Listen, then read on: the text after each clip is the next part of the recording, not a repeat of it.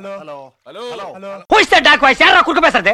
Hey, this is Max Da Vinci. Hi, I'm Ananta. Hello everyone, this is Aditya, also known as Gradwolf on Twitter. Hey, this is Ashoka.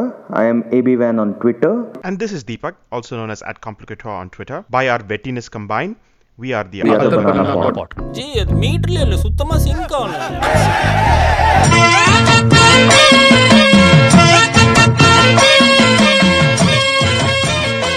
Hello and welcome to the Other Banana Podcast. This is Max Da Vinci, and with me I have our usual suspects, Ashoka, Ananta, and Adi.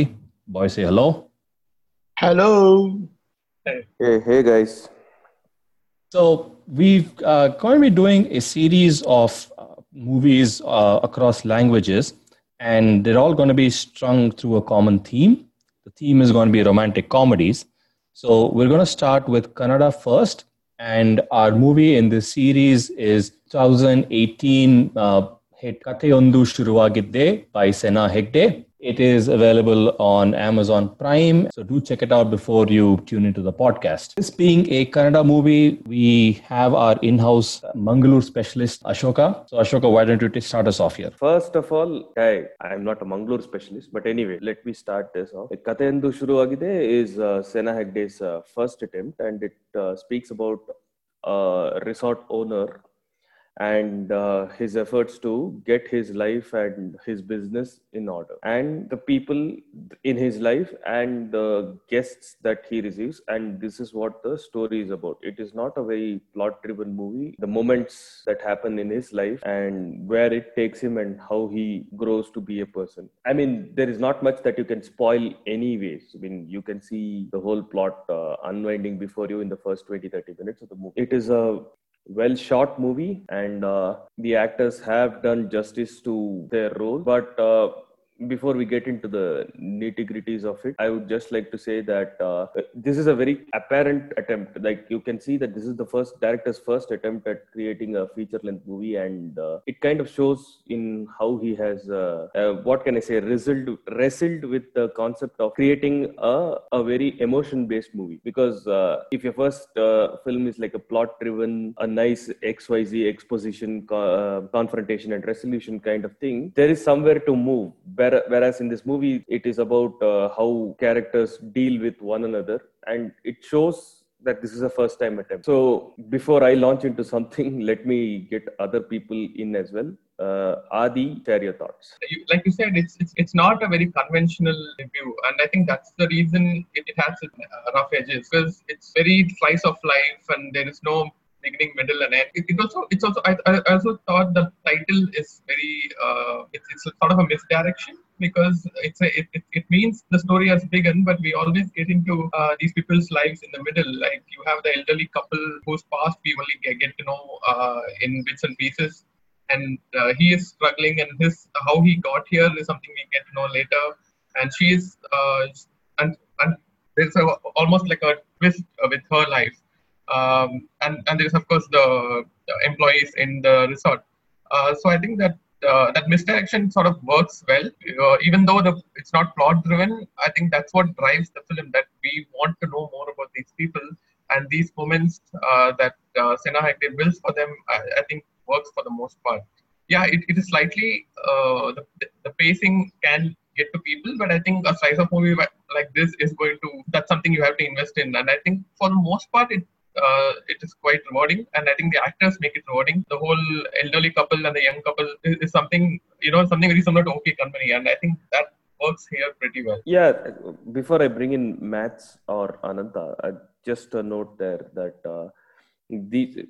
there's another couple story that is happening within the main romantic story, right? So that is kind of slightly nicely explored, but though it didn't get the ending I thought that it deserved, or it didn't get an ending at all. It was like abruptly cut off. Like in the resort, there are two employees who are kind of attracted, and I mean, at least one guy is attracted to a lady, where the lady is kind of ambivalent, and the elderly couple, I thought, had a nice backstory, but their crisis is also not resolved, because the guy in that relationship is suffering through some kind of a disease. We don't even get a resolution in terms of whether is the disease there? Is the disease gone? We don't even know. It is just named and then left to speculation, right? The only story that definitely resolved is the resort owners, the hero, the protagonist. I mean, I thought they looked happy, and it's something they were what they were expecting. The bad news they were expecting didn't happen. At least that's what I got from the expressions. But it could be, I mean, yeah, it could play both ways. And the other story, I thought that it ended. That is an unrequited love for Pedro, and that didn't resolve happily. And I mean, that also sounded logical because she's not that into him, and she also knows what she wants. So I think that's what I understood it as. In fact, because of those two stories, I thought even this, Tanya's story, even I thought the whole airport thing is going to not work for him. But I think at the last minute, it ends positively. But I mean, I thought it was, all three were resolved, but yeah, it's not spelled out for you. And it's funny because the entire movie is about spelling things out to you, right? There is no room for nuance or anything anywhere because it is utterly verbose, and the director doesn't want to leave any room for interpretation anywhere throughout the movie. At least every scene has to be in detail explained why. I mean, like for example, there is one scene where Tanya goes to the elderly couple's home, and the lady is making something, and she's looking at the pictures on the wall. Right, one way of is to just focus on the pictures, and then the viewer can understand that okay, yeah, these people are well traveled, and then you just have a small dialogue. But no, he wants to spend minutes, like almost like 15 minutes there, saying, "Oh, this was in Kenya, this was in here, this was in Hawaii." And so that becomes a problem right through the movie, as you said. Correct. Yeah. So everywhere he's taking his time, and when it comes to the end, he just wants to say, "Okay, you're smart enough to understand that these two didn't get together. This one maybe got cured of his cancer, which is why she's going to the temple, and these two are together." I don't know. That's something you live with when you make a movie like this, right? I mean, it's talky. There is good filmmaking involved, and of course, I never would have guessed it. Bangalore. I don't know if Ashoka is going to take up with that, but because I'm not been much to that place, but I think it's talky, and that is something. I mean, it's an intentional decision. I thought, it's not about explaining things, but it's like people talk every day, and that it's the kind of movie it is. Like before sunrise, and people just keep talking, and that is a movie. But yeah, I guess that doesn't work for everyone. But I think it's a very intentional choice, just talking. And Ananta. So I don't quite know what to make of the movie actually, because there's a lot of redeeming qualities about it. But considering that we are this is a theme.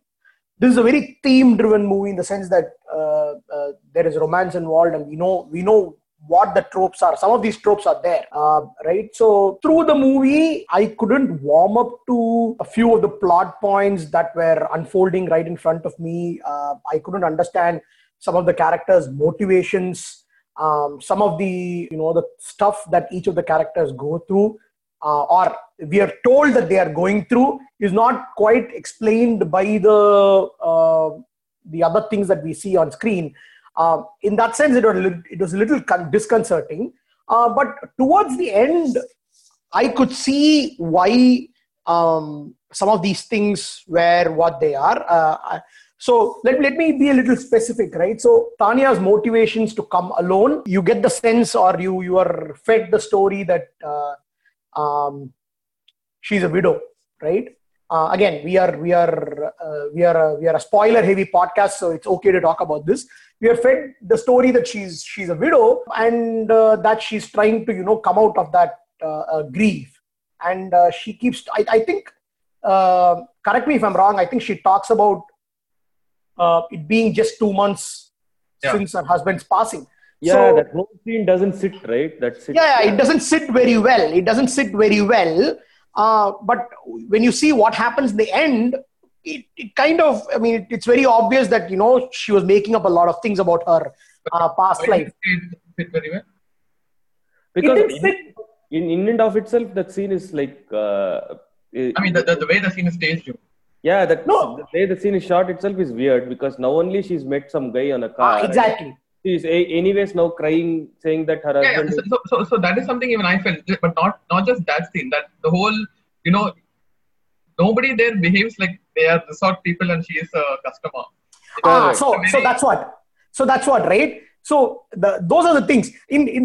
She comes, she's gonna stay for 4 days. Sightseeing and then takes you to the uncle auntie's place, and the whole day is this spent with them. I can believe that she's okay with it because she herself is trying to change her life or trying to have distractions in her life. But it still doesn't sit weird that some guy who wants his resort to do well is taking his customer to his uncle and aunt's place. And the other thing is, so we are constantly fed the thing that this guy is like, not making money, and his resort can't pay its bills. I mean, which is probably common, right? I mean, it looks like a niche place, and it's not what we would call run of a mill, where you attract the common tourists. It seems very posh and a certain kind of clientele, and if those kinds of people don't show up, it's going to be empty. But he's not paid his phone bills for like 3 months in a row. You see him still drive in an Audi luxury SUV. I don't know. So that's what I mean. Call it nitpicking. But those are the things that stood out very badly. I mean, it's so that kind of detailing is not there. And then coming back to Max's thing about how they staged that scene with the elderly couple or the elderly lady explaining about her life. Yeah, they could have still shown those pictures, but that would mean that they have to, either put them in like some kind of Photoshop kind of situation where it'll be very obvious. The other thing about the point that you started making about Tanya's first scene, I think it also comes back, right? I mean, he literally introduced this queen, and it's a very similar thing that she's doing. Exactly. That's a foreshadowing that we are seeing. Yeah. Her fiancé has cheated on her, and we learned that right in the end. But I think it's exactly, her plot is exactly the film, and correct. So I think that. So that part I actually liked. In fact, I thought. I mean, and of course it's sort of a inversion. Like she's not here like Kangana goes in Queen. It soon turns into a great trip for her, but here she's still dealing with grief, and I think that's another part of the film that I thought was done well. Like every couple there is at some level of grief, so Tanya's is the most obvious one, and you have the older couple who have. I mean, I think the cancer is actually something relapsed in the end because he had it and then he was cured of it, so they have that kind of they are dealing with that kind of grief. And about this guy is, you see him talking to a photo frame, right? I thought he was talking to his mother. That's the only guess I could make.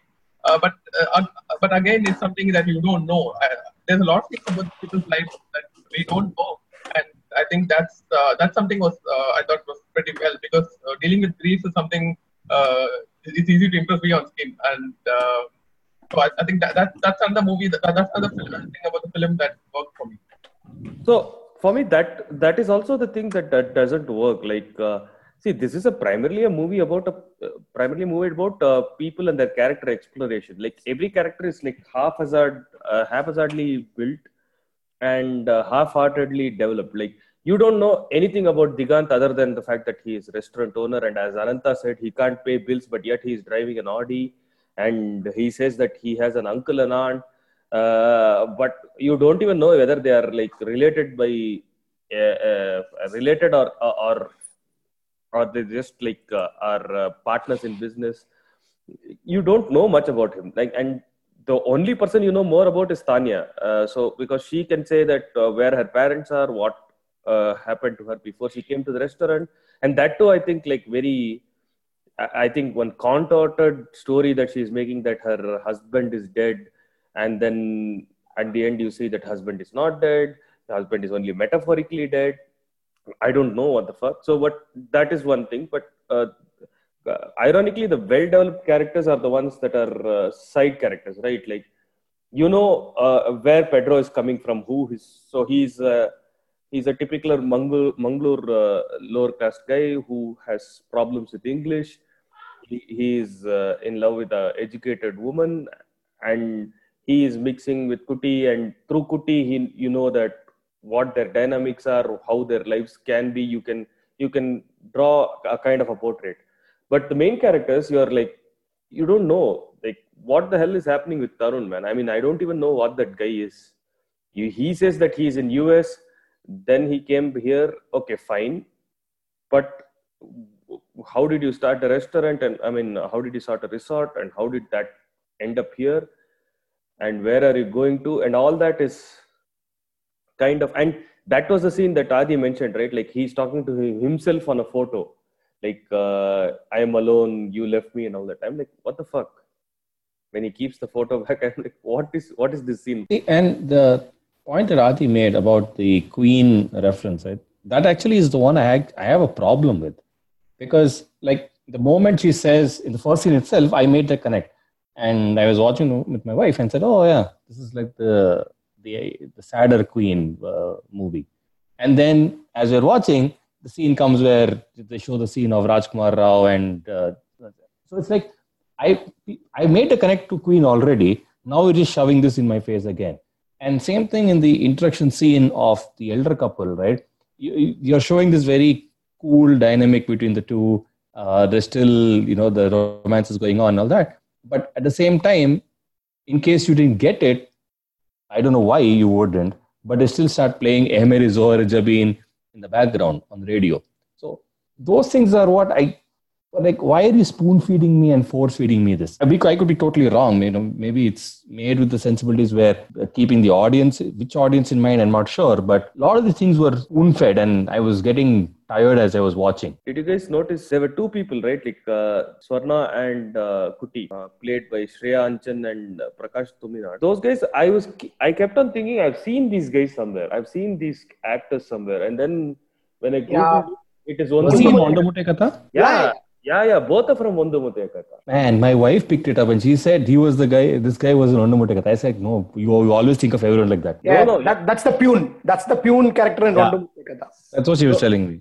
So from what I could at least perceive, right, he's the one who was landing all the Mangalore Kannada, like, absolutely on bank, because obviously he's from Tulunad, so he obviously has the mastery over the language.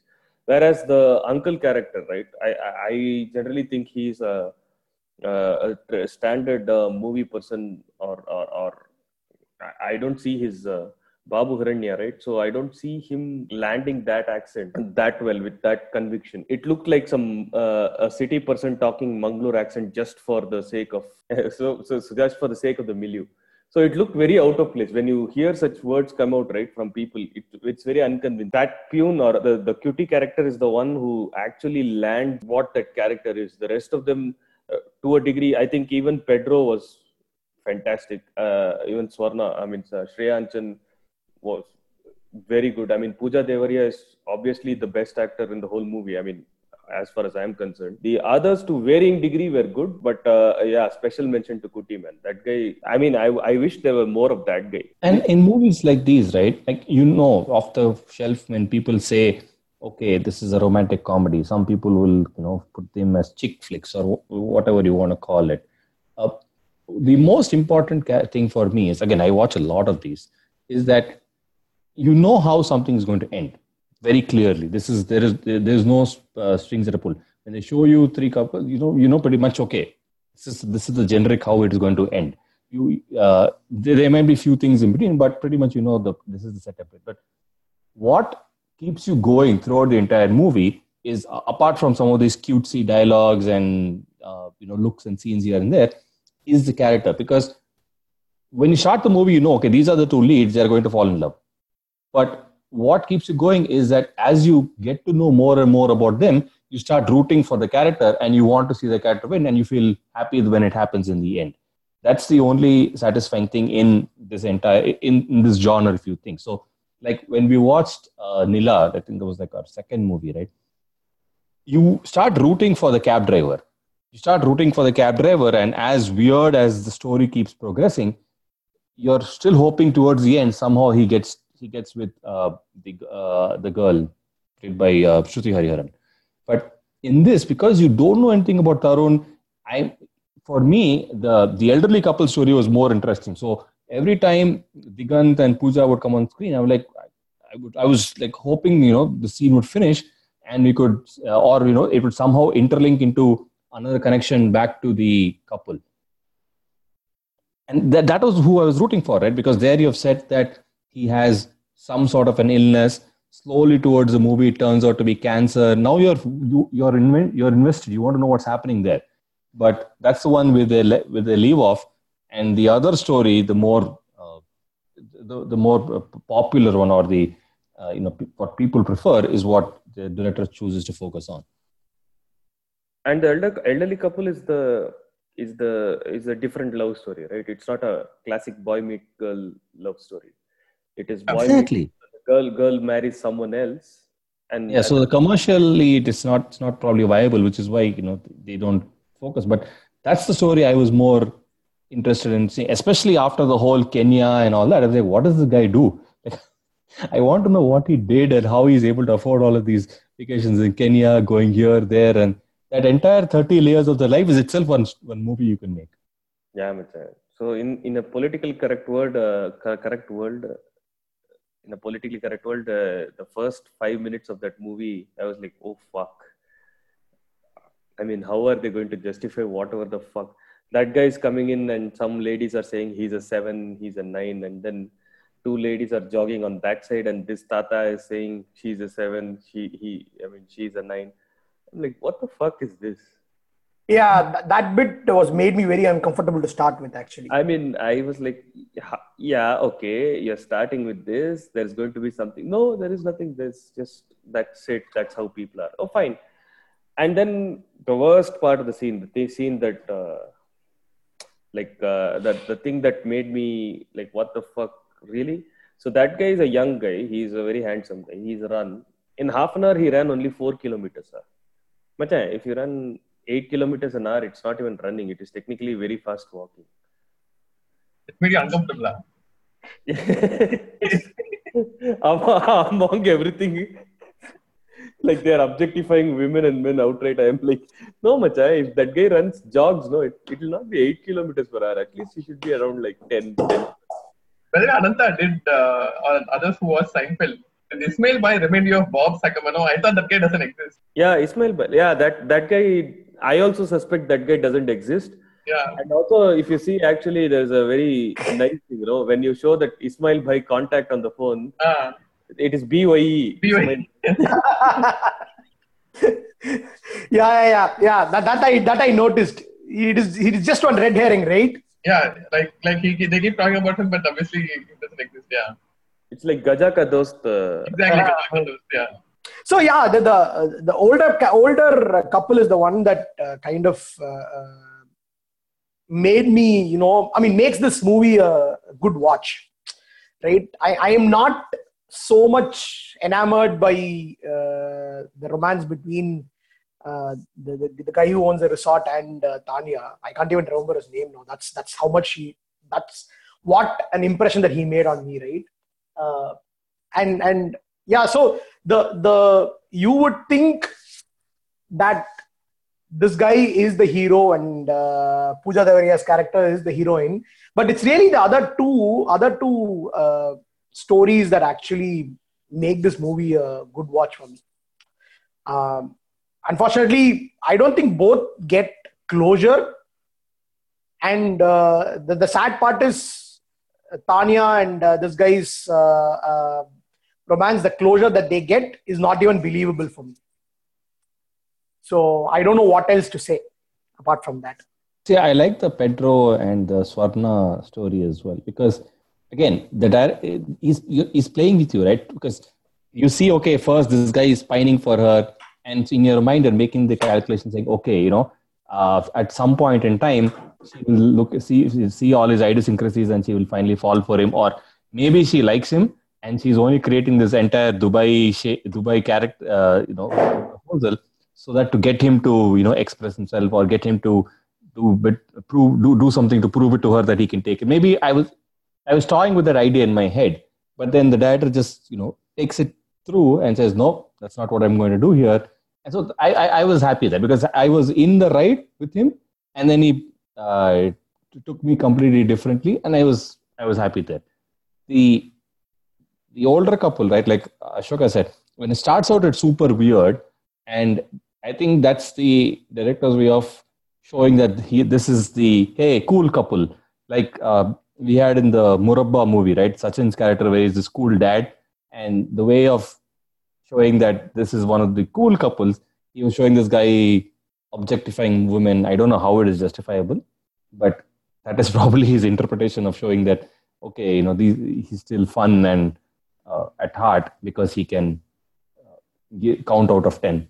Yeah, I actually thought Pedro Swarna was actually, I mean, you're right in the sense that we go along with the ride, but it doesn't end. It's sort of like a rug is pulled beneath you, but it's fine. It sounds logical. Like that's like I think Swarna always knew what she wanted, and the whole and Pedro's also like he likes her, but he's not always sincere. Right? He's most of the time he's insincere. Like that whole he wrote Mallika in the letter. I mean that was I thought okay yeah of course he would do something like that, and so yeah it felt right the way it ended. And I still think that it did end. It's unrequited love. It's not unresolved in that sense. But the ending for that story definitely felt right. And that whole dead husband character, actually, it does nothing if you think about it, right? Because you've already taken the scene right up till that sunrise and in the mountains. And actually, the sunrise by the water and all is what made me think it was Mangalore in the first place. It's either has to be Mangalore or Udupi, one of those.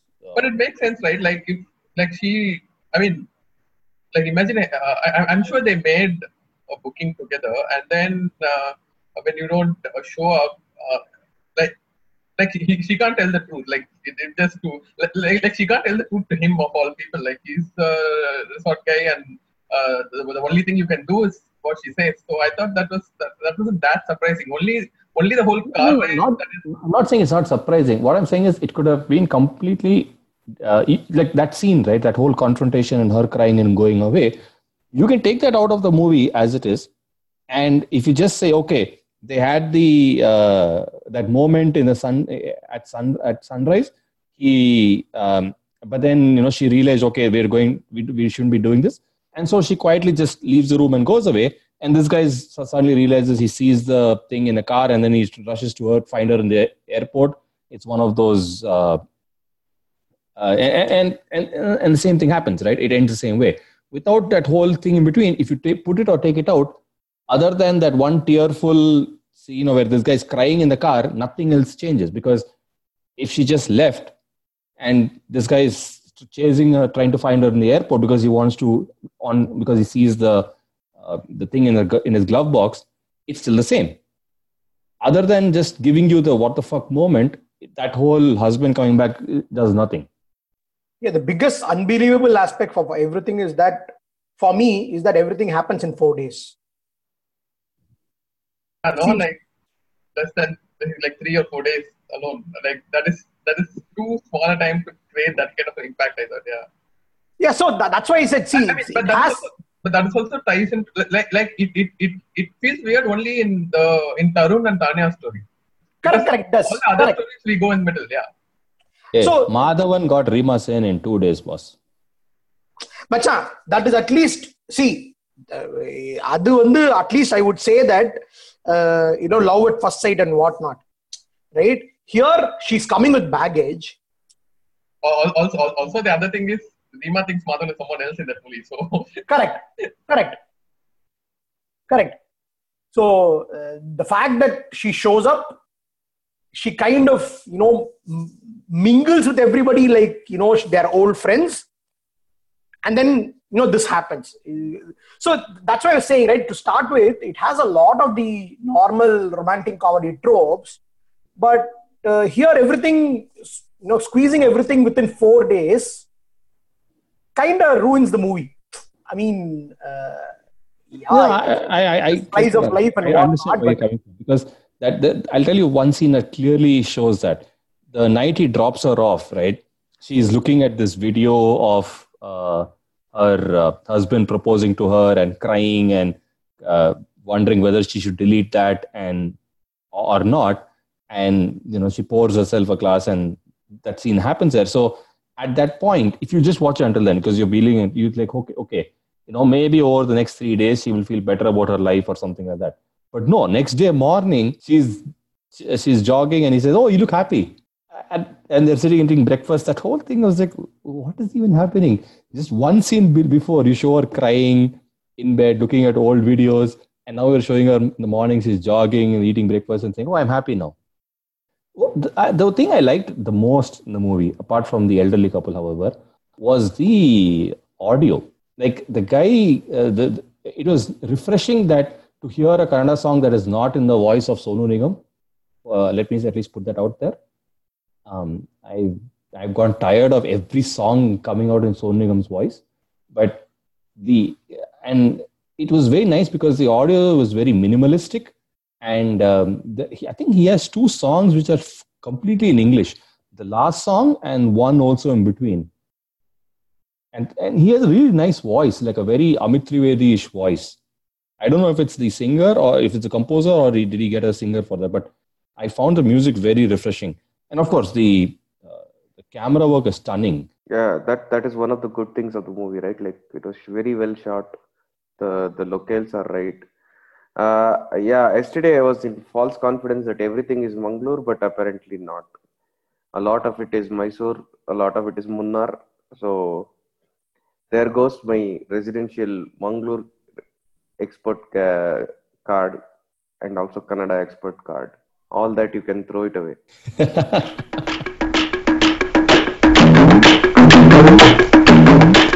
Thanks everyone for listening to another episode of the Other Banana podcast.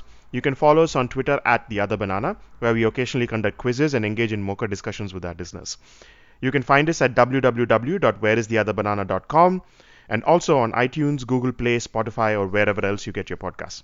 If you're still listening, we also want to plug our cricket podcast in the network, 81 All Out. You can find us at 81allout.com, at 81allout on Twitter, and also on iTunes, Spotify, and Google Play. If you call yourself a foodie, first please stop calling yourself that. Then go check out our food pod at Nerd Kitchen Pod on Twitter. We'd love to get your feedback on what we're doing there as well. Until next time, this is Deepak, aka Complicator, signing off. Hope to see you back.